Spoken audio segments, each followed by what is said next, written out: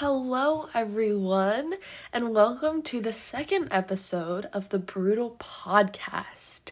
Once again, my name is Emily, and I am the host of the podcast. I will give you a warning. Today's episode might be a little triggering. We are going to be talking about depression. So if you have struggled with this in the past and think that this episode may upset you, please turn it off now. But if you feel ready enough to talk about this, then please continue listening. So, in this episode, I'm going to be talking about depression. What is depression? The difference between depression and sadness. How depression is different for everyone. Comparison with mental health. A little bit about medication. How to battle depression while still managing a crazy life as a teenager. Talking about some healthy coping mechanisms. And also talking about therapy. Because let me tell you, therapy is the key, but we'll get to that in a little bit. So first things first, what is depression? I wanted to provide you guys with a little bit of like a medical definition of depression. That way we're all kind of on the same page about what exactly depression is. And it says, depression is a mood disorder that causes a persistent feeling of sadness and loss of interest. Also called major depressive disorder or clinical depression, it affects how you feel, think, and behave, and can lead to a variety of emotional and physical problems. So what I liked about this definition was that it says it causes a persistent feeling of sadness and loss of interest. Now, depression is a persistent and nearly constant state. And what I think stood out to me about this is so often people use depression when talking about things that are temporary. And in today's day and age, people use the term very loosely and very lightly. People say, oh my gosh, I'm so depressed. I failed my test. Or I'm so depressed, I don't get to see my friend today. When that can be very invalidating. And I talked about this in my anxiety episode about how the words you use have so much power over how a person can feel, right? Someone struggling with depression, if they hear someone using the term depressed very lightly, it can be very, very invalidating. And so it's so important to make sure the terms you're using are appropriate to that situation. Because depression isn't temporary, and depression isn't light, and depression isn't something that just goes away, right? It's a mood disorder that causes a persistent feeling of sadness and loss of interest. Right.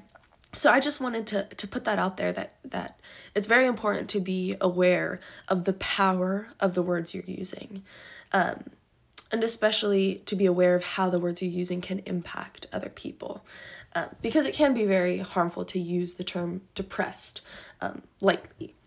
But while I did provide a definition of depression, it's also very important to realize that depression isn't just a one-size-fits-all thing. Just because your depression looks different than someone else's doesn't make yours any less valid. I saw this quote one time, and I think it's very, very helpful, and it helped me a lot. It says, whether you're drowning in 3 feet of water or 10 feet, you're still drowning. Hurting is hurting.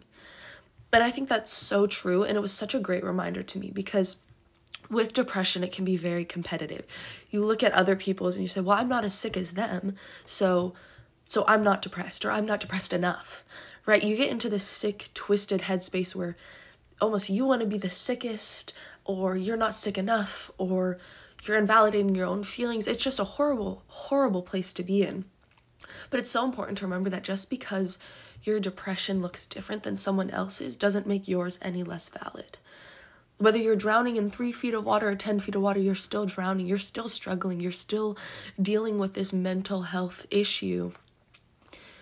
You still deserve help. You still deserve to be happy, even though your depression may look different than someone else's. How your mind reacts to this drop in chemicals is different for every person, and that's okay. And that's how our bodies work. Everyone reacts to things differently. Right? So why would you, just like how you wouldn't compare, when I eat, I don't know, what's a common food allergy? Peanuts. When I eat peanuts, I don't have an allergic reaction, but when this person does, they do. So I'm not sick enough. I'm not allergic to peanuts, so I'm not sick enough. But maybe I'm super allergic to cashews, right? So just like how I wouldn't say I'm not sick enough because I'm not allergic to peanuts, but they are. I'm still allergic to cashews. I still have an issue. Do you see what I'm saying? Like, just because people's struggles look different doesn't invalidate your own struggle. And that was a random example, but I think it's very telling that, like, your struggle, just because it looks different, isn't any less valid. And that also is just something to remember, because comparison, while it is inevitable, is pointless, right? It's not going to accomplish you anything. And that goes comparison for anything. Comparison about beauty standards, comparison about mental health. No matter what you're comparing, it's inevitable, but it is pointless, because the only life you're living is yours, right?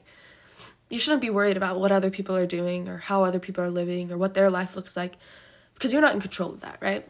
The only thing you can control is yourself. So it's more important to reflect on yourself and compare yourself to your past self rather than to someone else, because this is only your life. And I think mental health in general is just so competitive that it's just important to remember that comparison is pointless. So that's a little bit about, comparison when it comes to depression. And now switching over to how to manage depression, right?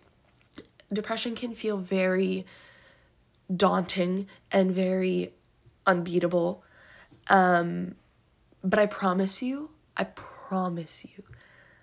that you will get through this. And I know it's so cliche and it's so oversaid, and you may not want to believe it because you've been told it so much, and you're just stuck in this like super dark tunnel and there's no light at the end of it, right? And people are telling you, oh, it's gonna get better, but you're like, oh, but I don't think so. But I can assure you, I promise you, it does.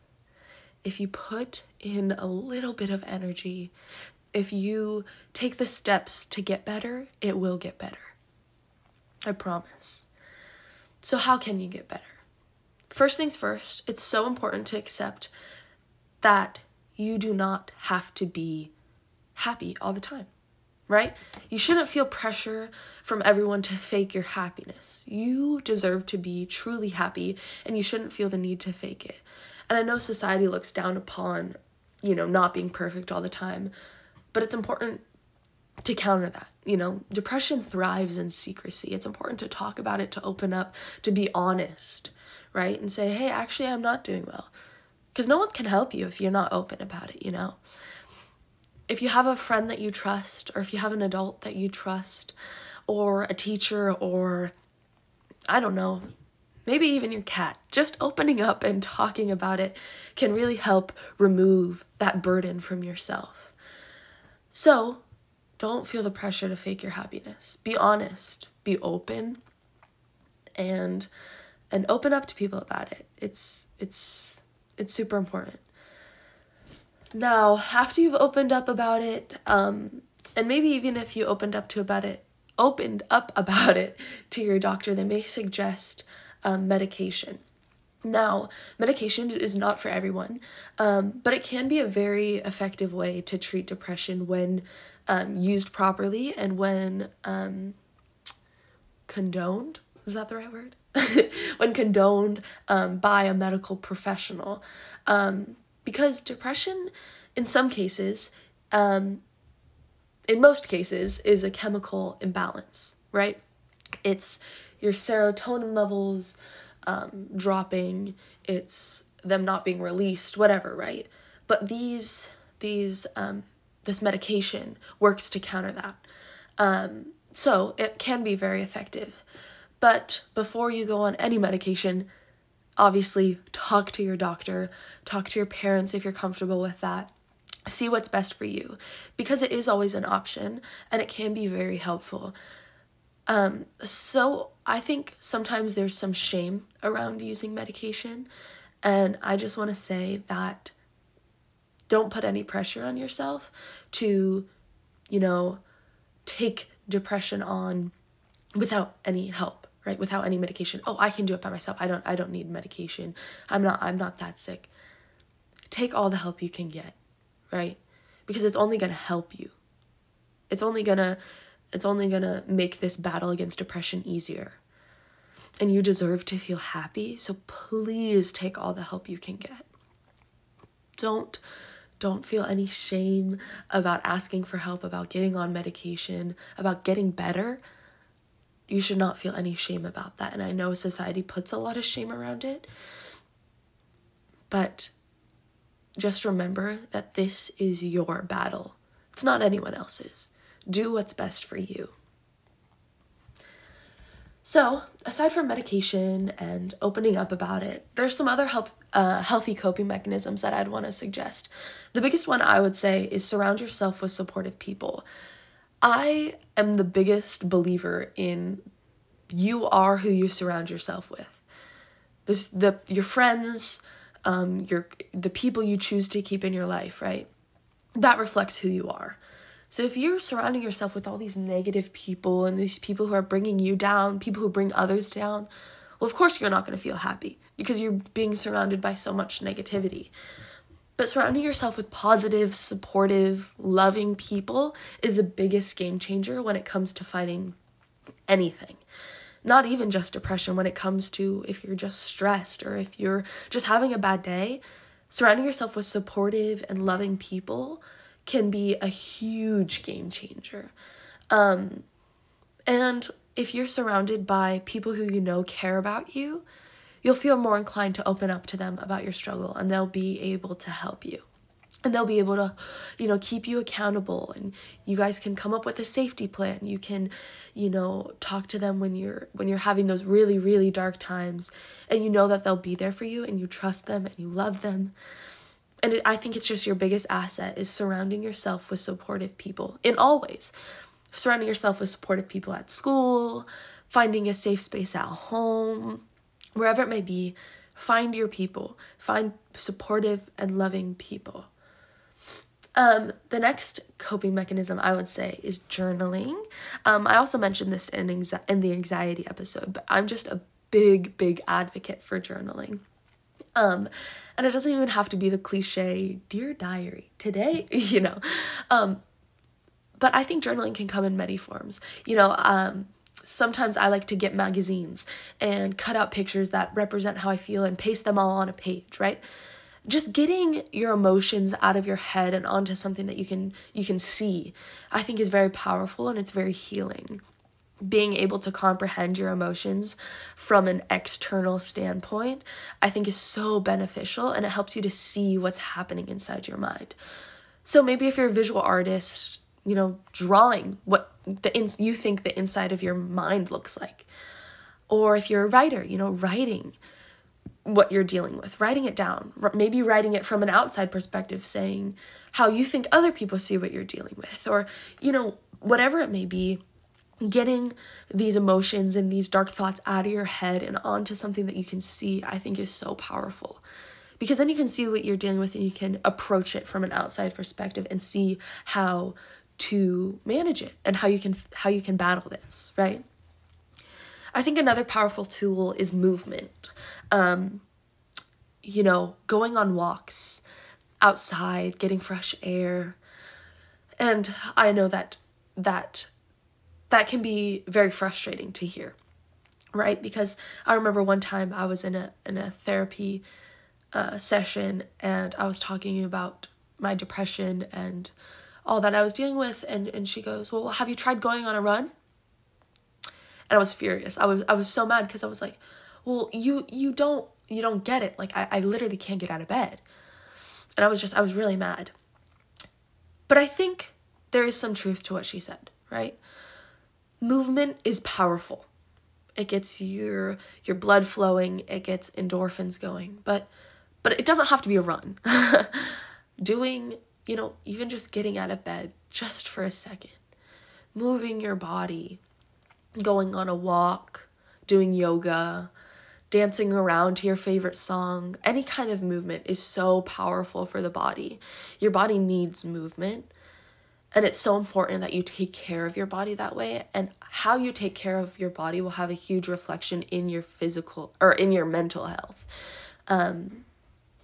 If you're eating foods that are going to fuel your brain, if you're drinking enough water, and if you're moving your body, I'm not saying that that's going to fix everything, but I'm saying that it will help. And the last, and probably the biggest coping mechanism is therapy. If you have access to therapy, whether that be at school or possibly outside of school, I think therapy is your biggest asset. Having a professional to talk about your issues with is so beneficial. Having a stranger be able to see what you're going through and be able to provide advice, be able to provide unbiased advice is so, so beneficial and so crucial to the healing process. I used to think that therapy was not dumb, but I was like, well, I can just deal with it on my own, right? But let me tell you that being able to take on depression with someone else by my side, with a professional by my side who has helped so many other people through the same thing is so beneficial. But with that, finding the right therapist is important. Finding someone that you feel comfortable enough to talk to, finding someone who you feel advice aligns with your beliefs and your perspective and all of that. It's so crucial to find the right therapist. But getting into therapy is so, so, so important. And if you don't have access to therapy out in the outside world, please reach out to your school therapist. And I know that sometimes people are a little scared about that because that's someone on campus that will know what they're dealing with. But I promise you that they are there to help you, and they want you to get better, and they're there for you. So I encourage you to reach out. So those were all of the things that I wanted to cover in this episode. If you guys have any other topics or anything that you would like to hear,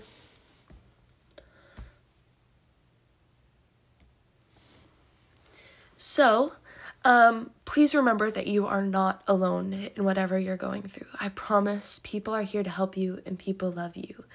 I will provide this information if you are struggling with any thoughts of suicide or self-harm or anything like that. Please call 800-273-8255. Again, that's 800-273-8255. Please reach out and get some help, because everyone is here for you and everyone loves you and everyone just wants you to get better. Sending lots of love to all of you, and I will see you guys next time. Bye.